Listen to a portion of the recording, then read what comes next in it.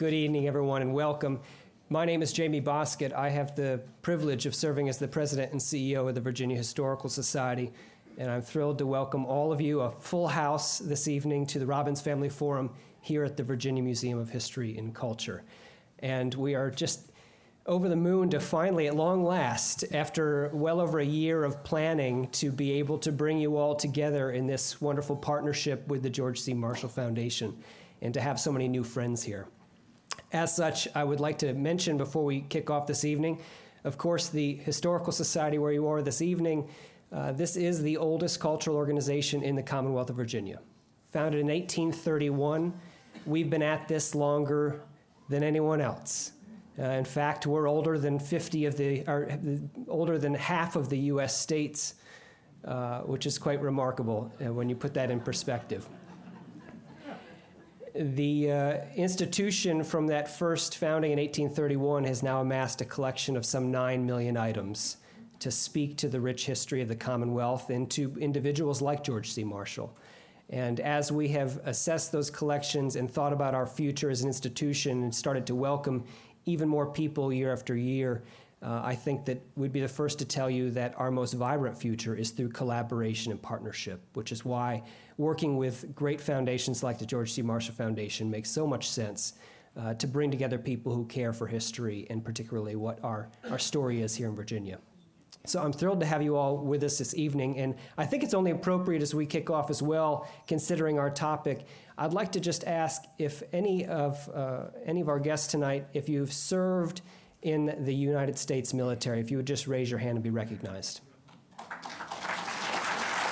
Wonderful. And I would go a step further to assume we probably have a few VMI people with us this evening, right? Yeah, very good. Well, we're thrilled to have you, and it's now my great pleasure to turn it over to the collaborator this evening, Russ Fletcher, who is the chairman of the Board of Trustees of the Marshall Foundation and acting president. Thank you so much.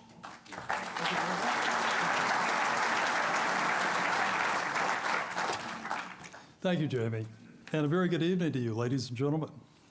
On behalf of the Marshall Foundation, I thank the Virginia Museum of History and Culture for hosting tonight's event. Special thanks go to, of course, you, Jamie, for all you've done, as also your able staff. I would like to also thank Graham Dozier and Andrew Talkoff as well for organizing the event, and also to Dominion Energy and its charitable foundation, headed by Hunter Applewhite, for the funding to make it all possible.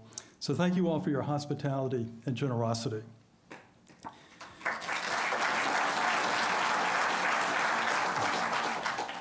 For those of you unfamiliar with the George C. Marshall Foundation, we're a nonprofit organization located proudly on the post of the Virginia Military Institute in Lexington, Virginia. Our principal assets include a museum and a library, which possesses a global archive that includes General Marshall's papers and other valuable research materials. Our sustenance depends entirely upon private support. We receive no publicly sourced funds. And if you're not a member of the Marshall Foundation, we urge you to become one, and that can easily be done by contacting us at marshallfoundation.org.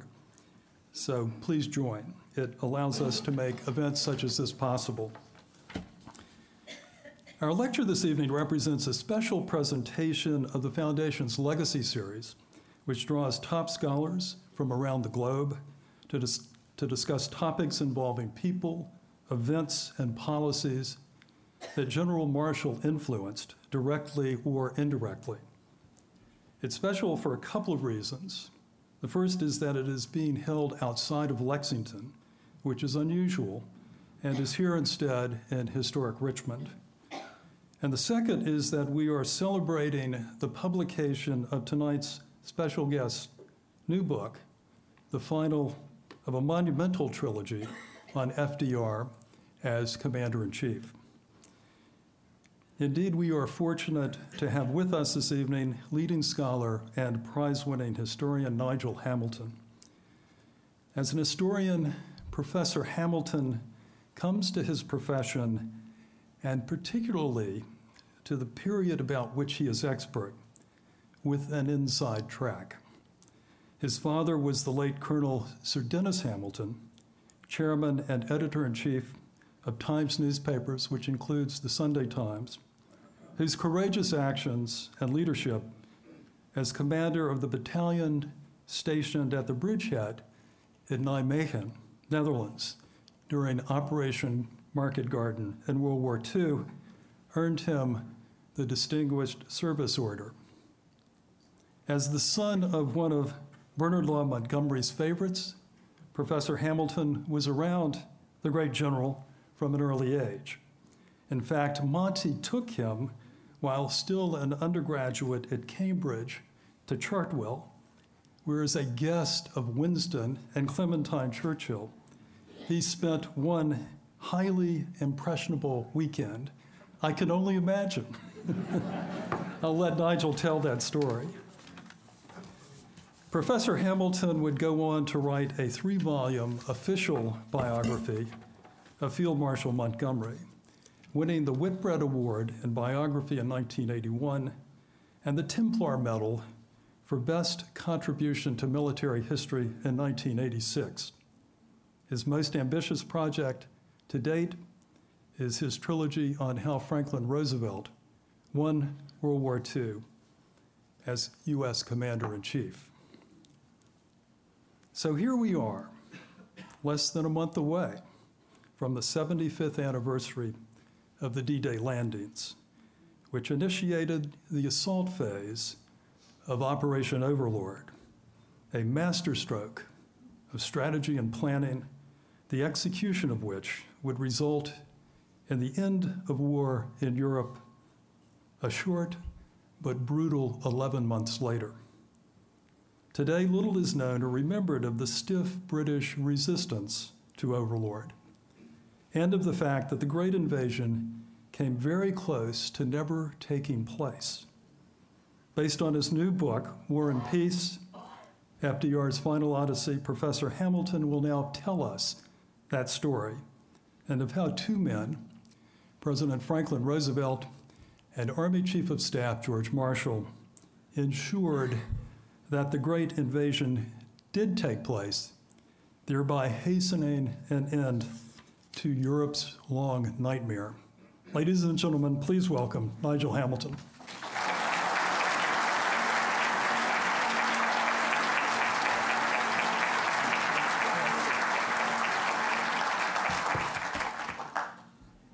Thank you so much, Russ, and thank you very much for coming this evening. I've never seen so many faces in the bookstores and museums and whatever it is where I've been speaking and have yet to speak for the 75th anniversary. But I feel I don't need to introduce myself because you've told my life story. I feel I'm reaching the end of quite a long journey, really, 10 years in the making. I wrote a book called American Caesars. It was lives of the American presidents from Franklin Roosevelt through to George W. Bush. And it was modeled on a famous Roman text, the 12 Caesars by Suetonius, several thousand years ago. And it was while I was researching that book that I realized that we really know very little about FDR in his role, his constitutional role as Commander-in-Chief of the Armed Forces of the United States. And the fact that he had been that Commander-in-Chief in the most violent war in human history, and that nobody had written a full account of that command, seemed to me wrong. And therefore, I saw little alternative but to write a small book on the subject.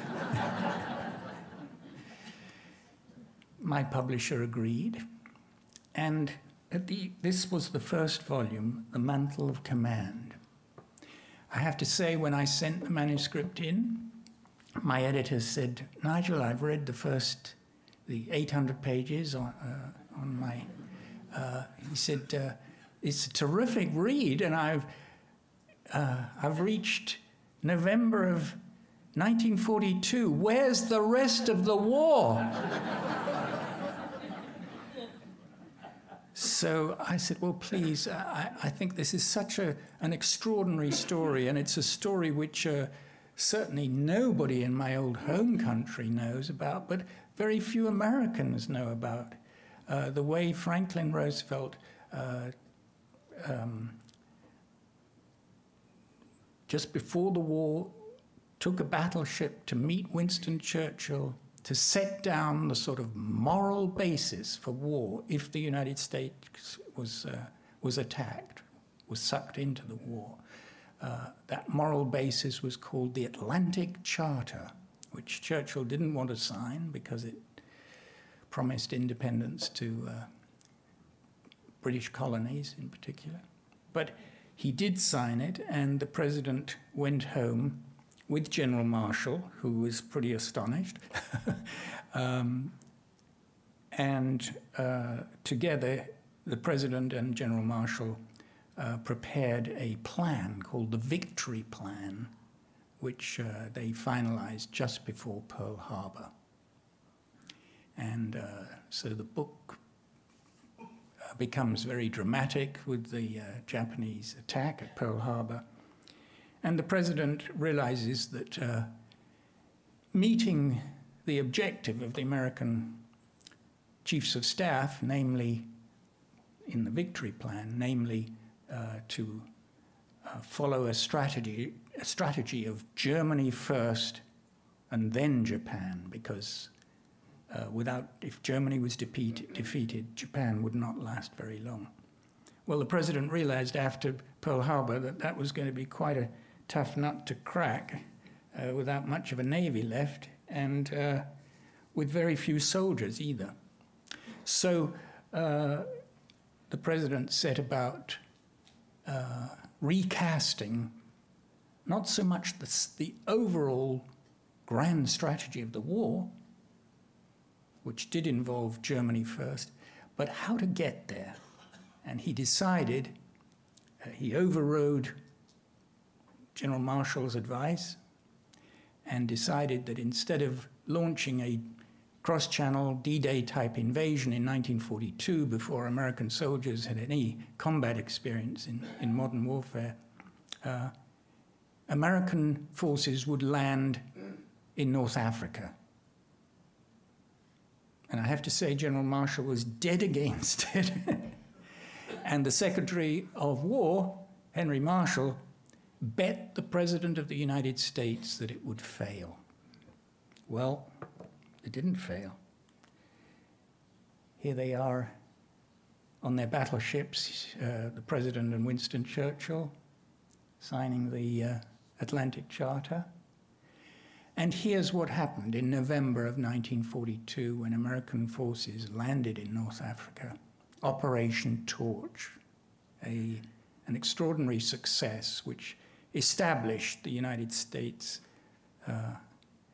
in combat in North Africa. And so the second volume, which I assured my publisher would be the last, took up the story at the end of 1942 and the beginning of 1943, when the president travels, again, the book begins with a voyage, when the president travels for the first time, a president flies in office on a flying boat to Casablanca.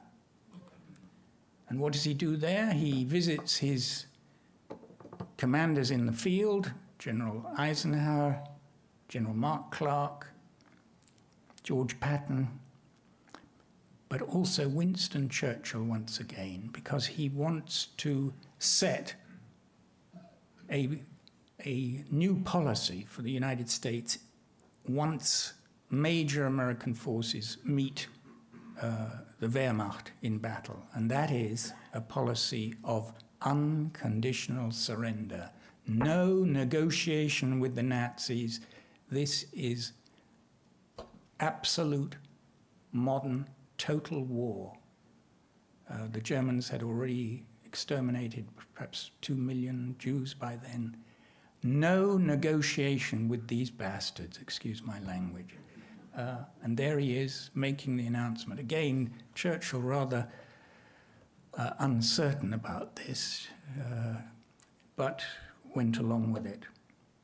And so the president leaves Casablanca, having had long talks with General Eisenhower, is quite certain that the United States needs to stay long enough in the Mediterranean to engage in combat with the Wehrmacht, with Rommel and other senior German generals, and prove itself on the modern battlefield, using especially modern air power, but also naval help. And so he is delighted when only, whatever it is, 3-4 months later, in May of 1943, an entire German and Italian army, the Axis army in North Africa, the entire army surrenders unconditionally, as the president had laid down, to General Eisenhower. And shortly after that, American forces, together with British and Canadians, land in Sicily, and then conquer Sicily in a few weeks, and continue with an amphibious landing in southern Italy. So the story of 1943 is one of a monumental learning process for the armed forces of the United States in modern warfare. And not just troops, but we're talking about commanders, those who failed in battle and were sent home, and those who succeeded, like General George Patton. There is only one problem. Winston Churchill, during this period, and that explains partly the subtitle for that. Do you see it? FDR's battle with Churchill. Because Churchill was delighted by having American forces in the Mediterranean. A British army was victorious at the Battle of Alamein under Field Marshal Montgomery, and helped to crush the German forces between the British army coming from the east and American forces coming through from Tunisia in the west. So Churchill was delighted to have American forces in the Mediterranean, but hated the idea of D-Day, of an amphibious invasion across the English Channel. After all, nobody had successfully launched a military invasion across the English Channel since William the Conqueror in 1066. And Duke William's was his second attempt. Even Hitler hadn't dared do it in the summer of 1940. It wasn't simply Winston Churchill's brave rhetoric in the summer, his finest hour, that stopped the Germans. And it wasn't only the Battle of Britain in the skies above England. It was the fact that that is a huge body of water, and a nasty body of water. So Winston Churchill came twice to the United States in 1943 to plead with the American president and commander-in-chief of the American forces to dump the notion of D-Day. He foresaw an English Channel running in blood. And to some degree, he was being perfectly reasonable in fearing what might happen if we moved ahead with that project. The British did mount a little sort of mini D-Day at a place called Dieppe in the summer of 1942. It was a catastrophe. 1,000 Canadians were killed in the first 3 hours. Killed, that's not the casualties, the wounded. Most of them were captured and spent the rest of the war in prisoner of war camps. But so clearly Churchill was right to fear the inevitable casualties in a cross-channel invasion that had not taken place in 1,000 years. But the President and General Marshall were both clear that the only way to defeat the Wehrmacht and force the Third Reich to surrender was by crossing the English Channel and creating a second front. Couldn't be done. Frigging about in the southern or eastern Mediterranean would leave Hitler master of Europe, and the killing would go on. It had to be done. So the third volume picks up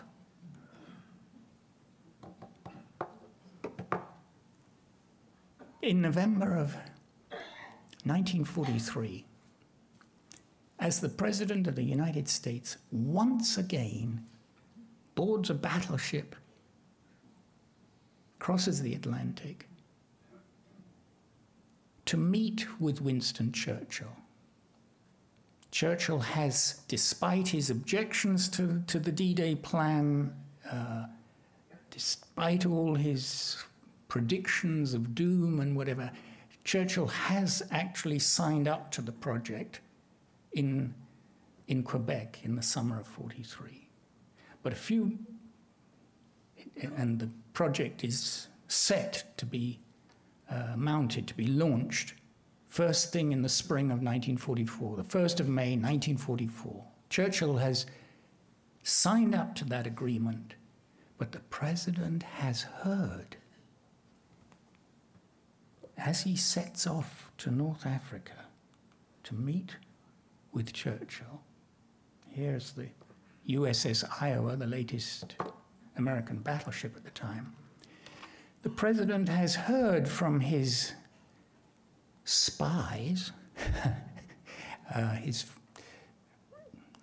his informants, that Churchill is on the warpath and not against Hitler, but against the President of the United States. Churchill is also on a battleship. I haven't got a picture of it here,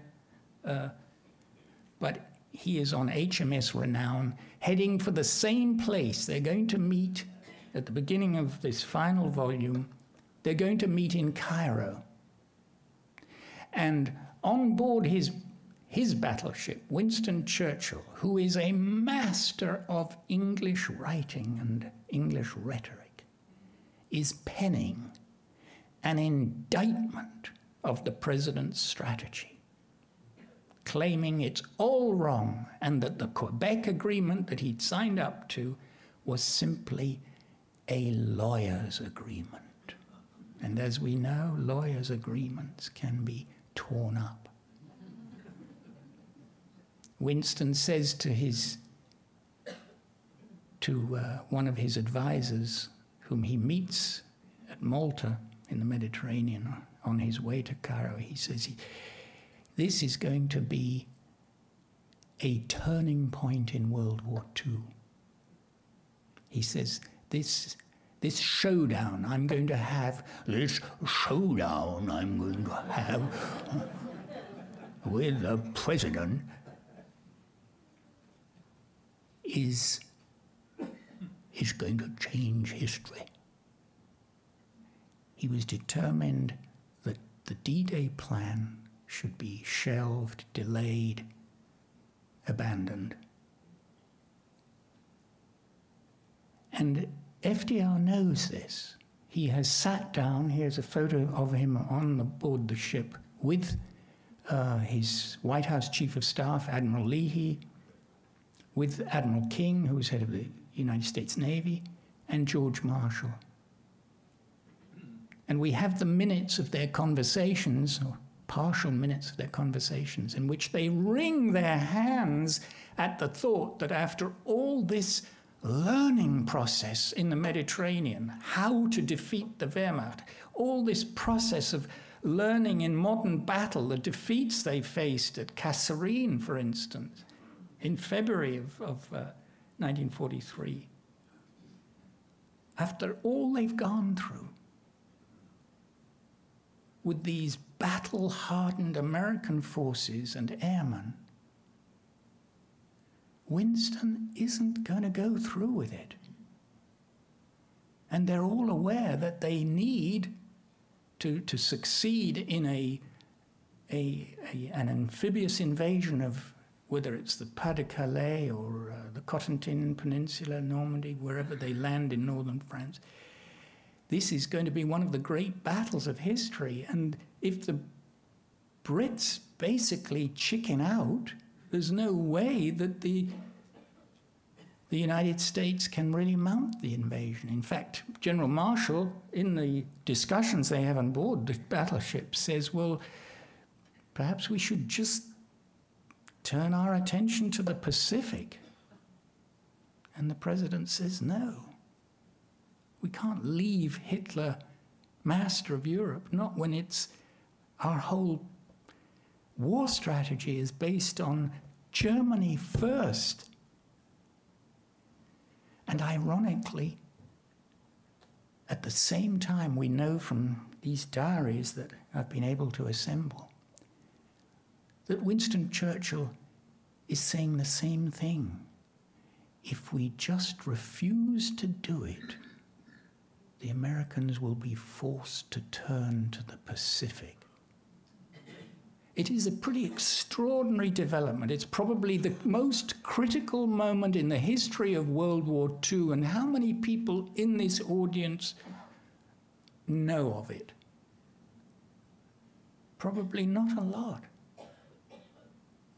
It is almost a scandal to me in terms of historiography. And people often ask me, well, if so, how come we didn't know about this? Well, there are several reasons. One is that the president dies in 1945. He's been assembling his papers. He wants to write the story of World War II from his perspective.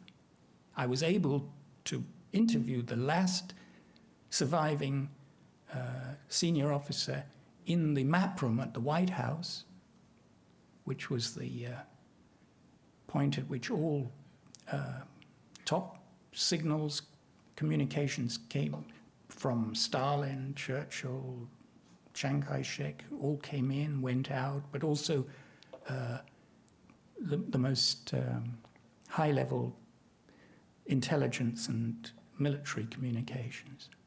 I was able to interview him. And he had, I don't know if I can say this here, he'd been to Harvard.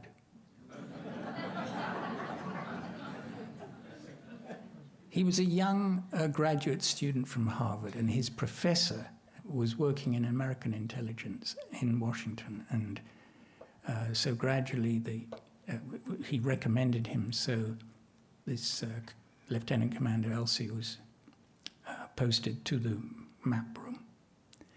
And there was the Lieutenant Commander Elsie began to assemble FDR's wartime papers with the president, ready to write his memoirs. But the president, we may have time to talk a little bit about the second part of the book, which covers the president's fatal illness. But it's one of the tragedies for a historian that FDR was not able to write his own account of the war. And, of course, Winston Churchill, who was almost 10 years older than the president, did survive the war, was the most wonderful writer and proceeded to write not just 3 volumes like, some of us, but wrote 6 volumes of memoirs of how he had won World War II, which he called the Second World War. And for that, Winston Churchill rightly won, in my view, the Nobel Prize for Literature. It is an absolute masterwork. He had left 10 Downing Street when he lost office in 1945. He was able to take all his secret government papers with him and had an army of helpers, people who'd been working under him in the government and who helped sort of collate everything. It is a masterly series of books. But it does present Winston very much as the chief architect and director of strategy of World War II. And,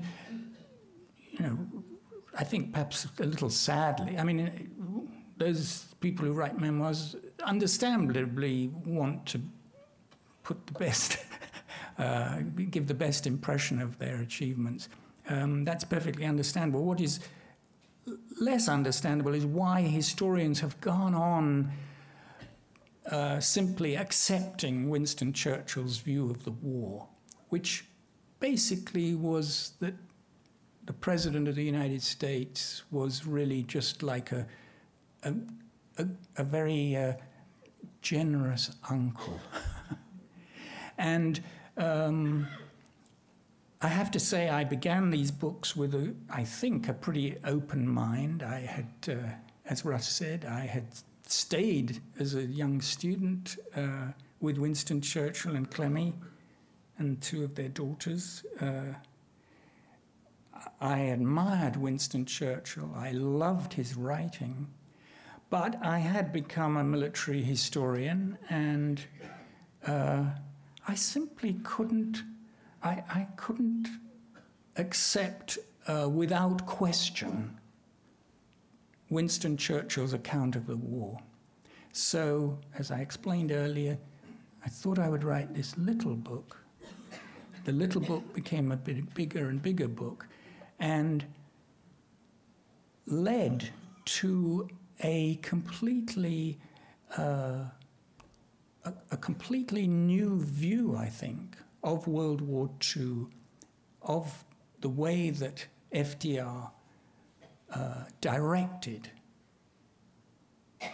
not only the strategy, the military strategy of World War II, but at every level, at every moment, at every interval, would set the sort of moral basis for fighting the war and for what should follow the war.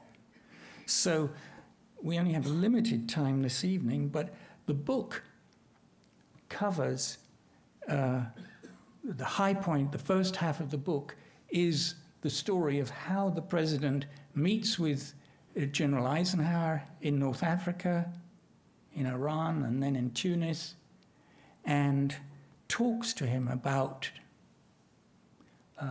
Winston Churchill. There's the president's plane, the sacred cow.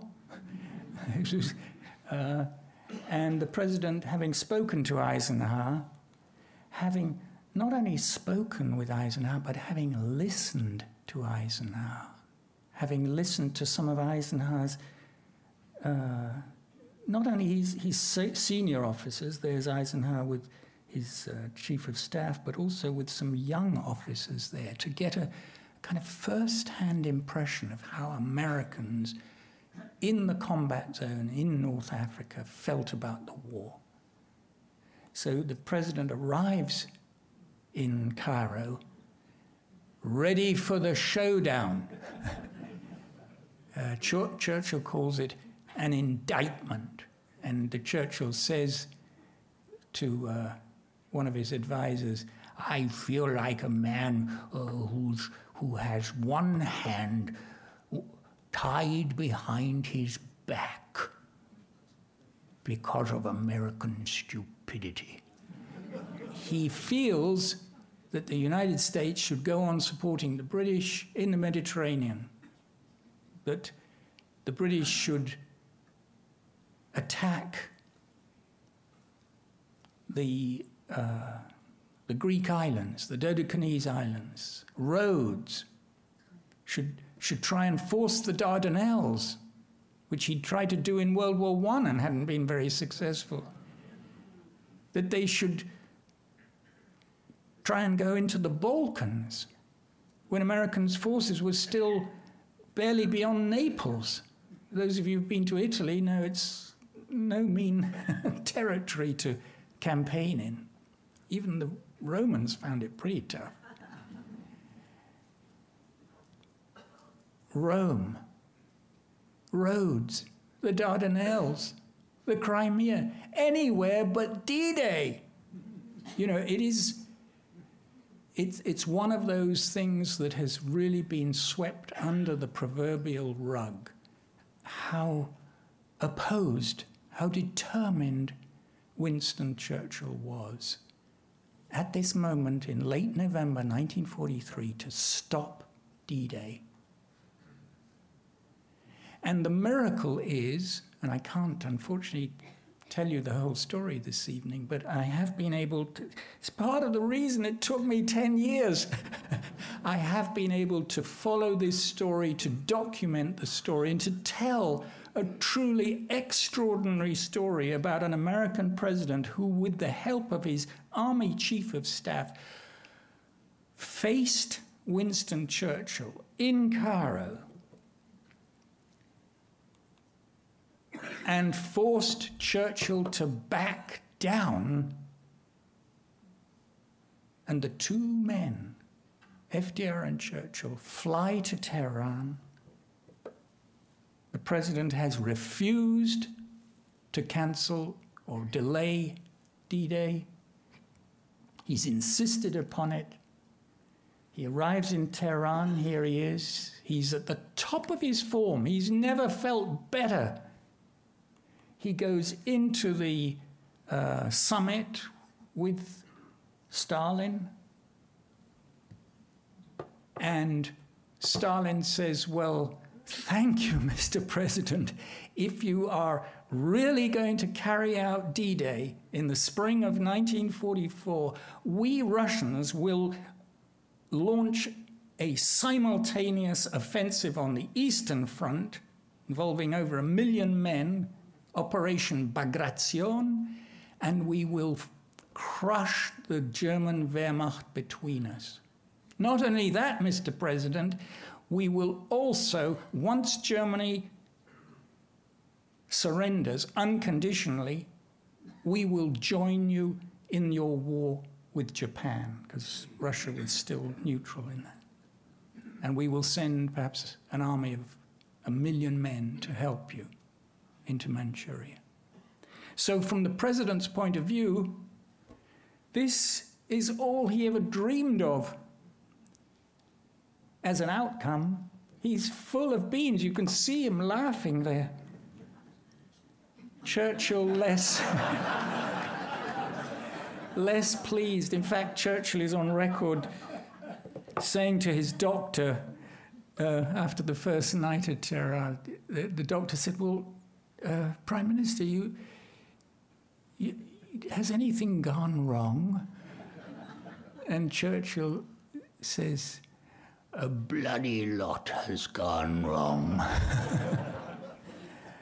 But nobly, he accepts 2 against 1, and he signs, well, he had already signed that, but he agrees that British forces will participate at least 50% on D-Day. And the president and Churchill go back to Cairo, and there the president finally appoints not General Marshall, but General Eisenhower to be the supreme commander of D-Day. Now, that in itself is an extremely interesting story, which I don't think any historian has ever really told, how the president decided against Marshall.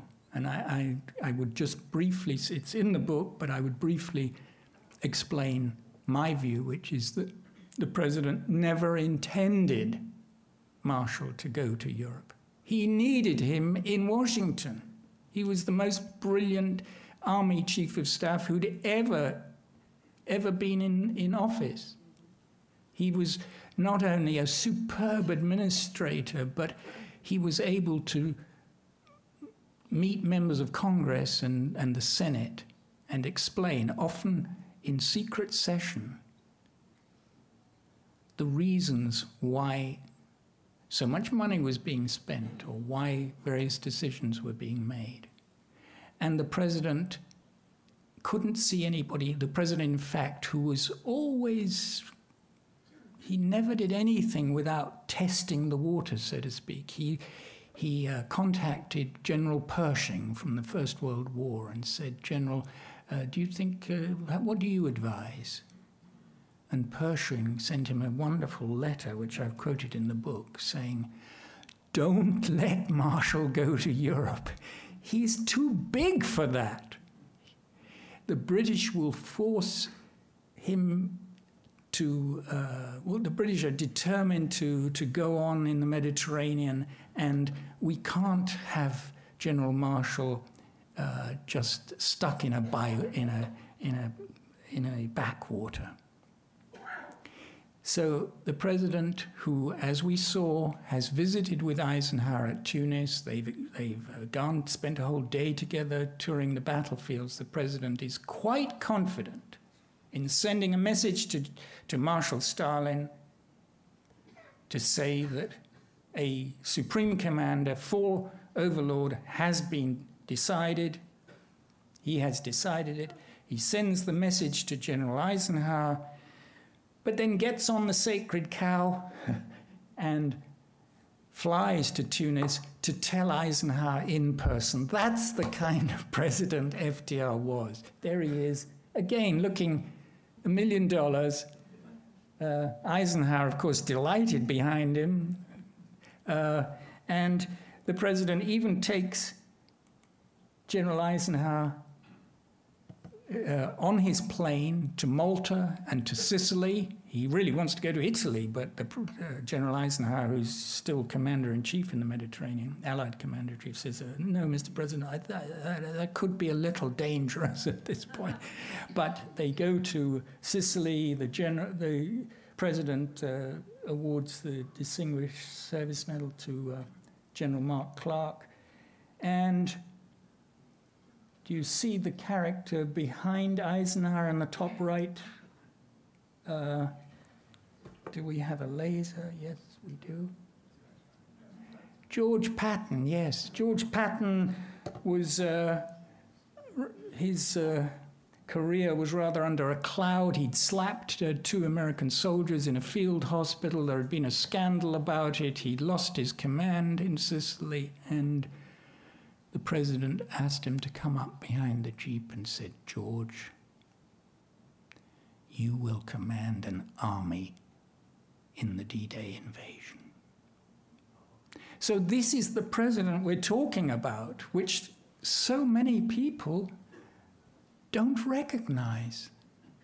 I think probably the most effective American strategist in American history, when you think of the global war he was directing,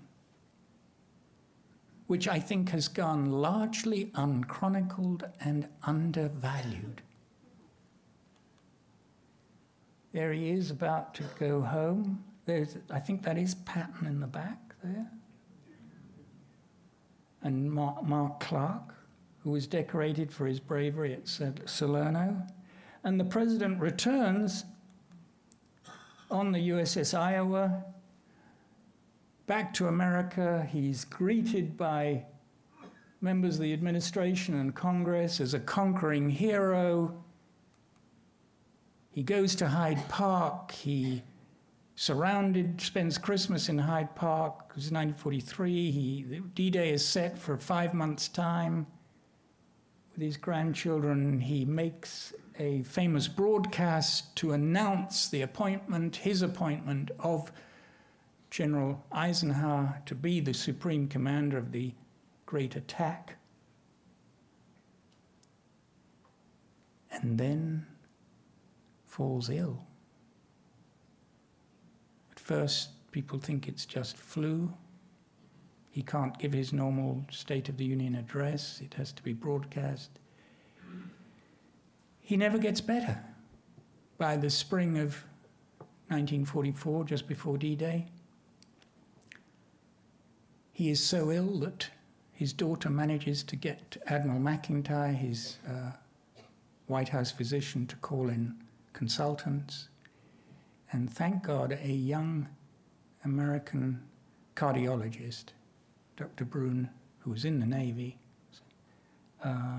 diagnosed fatal heart disease and insisted that the president be given this highly toxic medication, Digitalis, saves the president's life. We'll come back to Mr. Churchill here. And the president, I mean, this is somewhat... I've seen this photograph given as June of 1944, but I don't believe it. I mean, he looks too well there. But this is his famous D-Day prayer, which apparently was heard by over 100 million people across the world. Really beautiful prayer.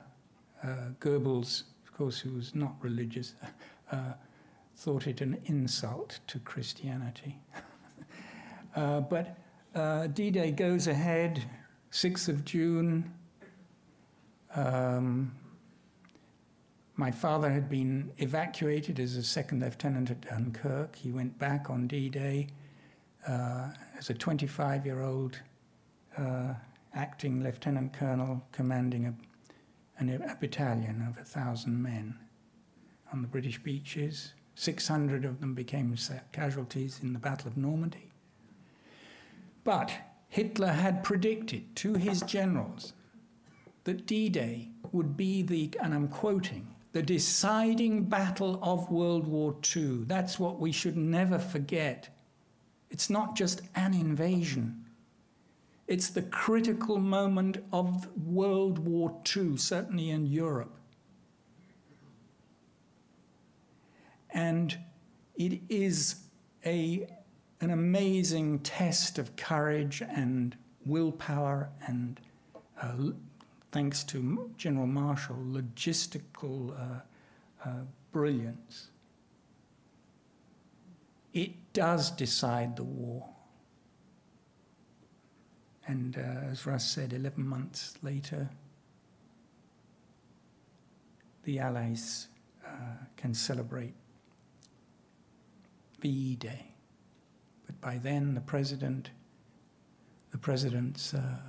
health has continued to deteriorate. Of course, he should never have stood for a fourth term. I tell the story in the book. He didn't want to. He was so ill, he could only concentrate for 1 or 2 hours a day. How he took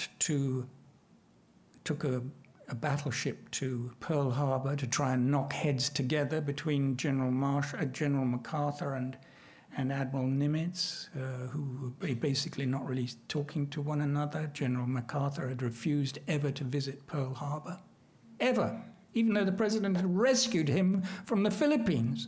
He sat in Australia and the islands, and the president, you see, the big thing about being president and commander-in-chief is when the president sends a signal saying, General MacArthur, be in Pearl Harbor on August 25. On my arrival, MacArthur finally, for the first time, went to Hawaii. But it is a dying president. MacArthur says to one of his staff officers that the president has 6 months to live, and he was pretty accurate in that. And yet again, after he's won the election, more or less dying on his feet, he goes on another battleship back to the Mediterranean and then flying to Yalta. And failing, yes, to achieve all his ideals, his ideal program, and certainly in terms of helping Poland, but getting the things that he felt were really important, getting the Russians to sign up to the things he felt really important, including the the United Nations Security Council, some notion of the zones of occupation in Germany. And coming home so ill that when he reported to Congress in March of 1945, he could not stand. He'd always had these metal braces that were just firm enough for him to be able to at least stand at a podium and hang on. He can't even do that. And a few weeks later, he departs from West Warm Springs, where I was yesterday. And it's there that he dies on the 12th of April, 1945.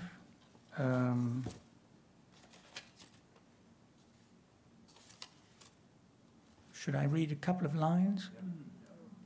Yes, no? Yes.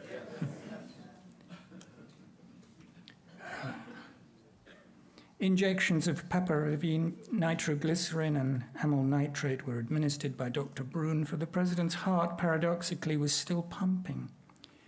He'd fallen forwards at his desk and complaining of a terrible headache. He'd been carried to bed. The lady who was painting his portrait, Elizabeth Shumatov, shouted, screamed, "Call a doctor!" They fetched Dr. Brun from down the bottom of the hill at Warm Springs, who was in the swimming baths. Comes up, he gives him these medications. But the president had suffered a massive cerebral hemorrhage or catastrophic stroke. His blood pressure was 300/190. There was nothing, despite attempted artificial respiration by the president's masseur, that could be done except to wait for the end. In the event, the siege did not last long. Lucy Rutherford, his friend who'd become a widow from earlier, recognizing she was with Elizabeth, recognizing immediately the end was approaching, told Elizabeth Shumatov to pack her easel and bags and summon the photographer Nicholas Robbins. There is a photograph of the president looking so deathly ill, which is by Nicholas Robbins, I have in the book. In the white Cadillac in which they'd come, they set off from the estate, Warm Springs, before the press could arrive.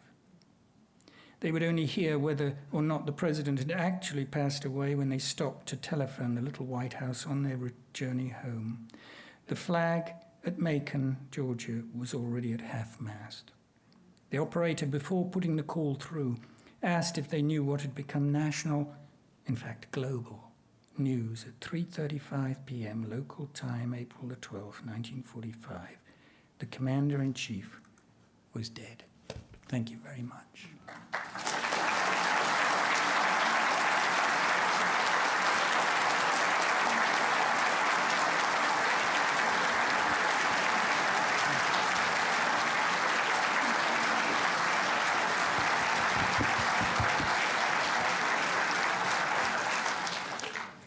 I'd be happy to take a couple of quick questions. Please, nobody say, I have 2 questions. Dr. Hamilton, could you say... I think they'll give you a microphone, then other people can hear your question. Thank you. Could you tell us why you think it took 70-plus years for the story of FDR's prominence to come out? I think the main reason is that Winston Churchill was such a fabulous writer. And as a historian, I can only feel, I don't feel envious because I so admire Churchill's prose. I think also the fact that Britain, at the beginning of the war, is, one of the great democracies, but not just one of the great democracies, but it's an empire. It is the British Empire. By the end of the war, it's almost already a has-been. And so the figure of Winston Churchill becomes tremendously symbolically important in terms of sort of nostalgia, that he represented Britain not just at his finest hour, Churchill's, but at Britain's finest hour. And so I think between British historians, even to this day, claiming, Andrew Roberts, who's a fine writer and so forth, claimed in a book that he wrote a few months ago that it is quite untrue that Churchill had in any way sought to delay D-Day, as has been alleged. Well, I mean, I'm going to send him all 3 volumes.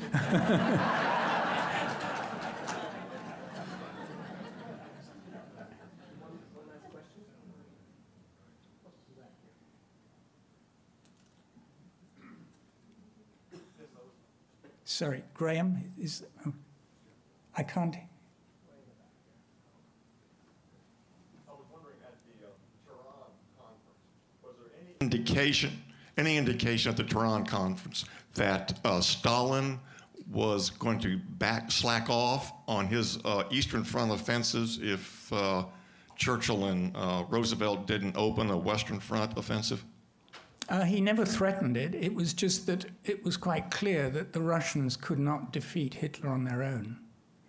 And if Churchill had truly backed out and just insisted on continuing in the Mediterranean, and if American forces had, as General Marshall felt was the only alternative, had moved, turned their priority to the Pacific, I think most historians would agree that Stalin would have come to some negotiated settlement with Hitler.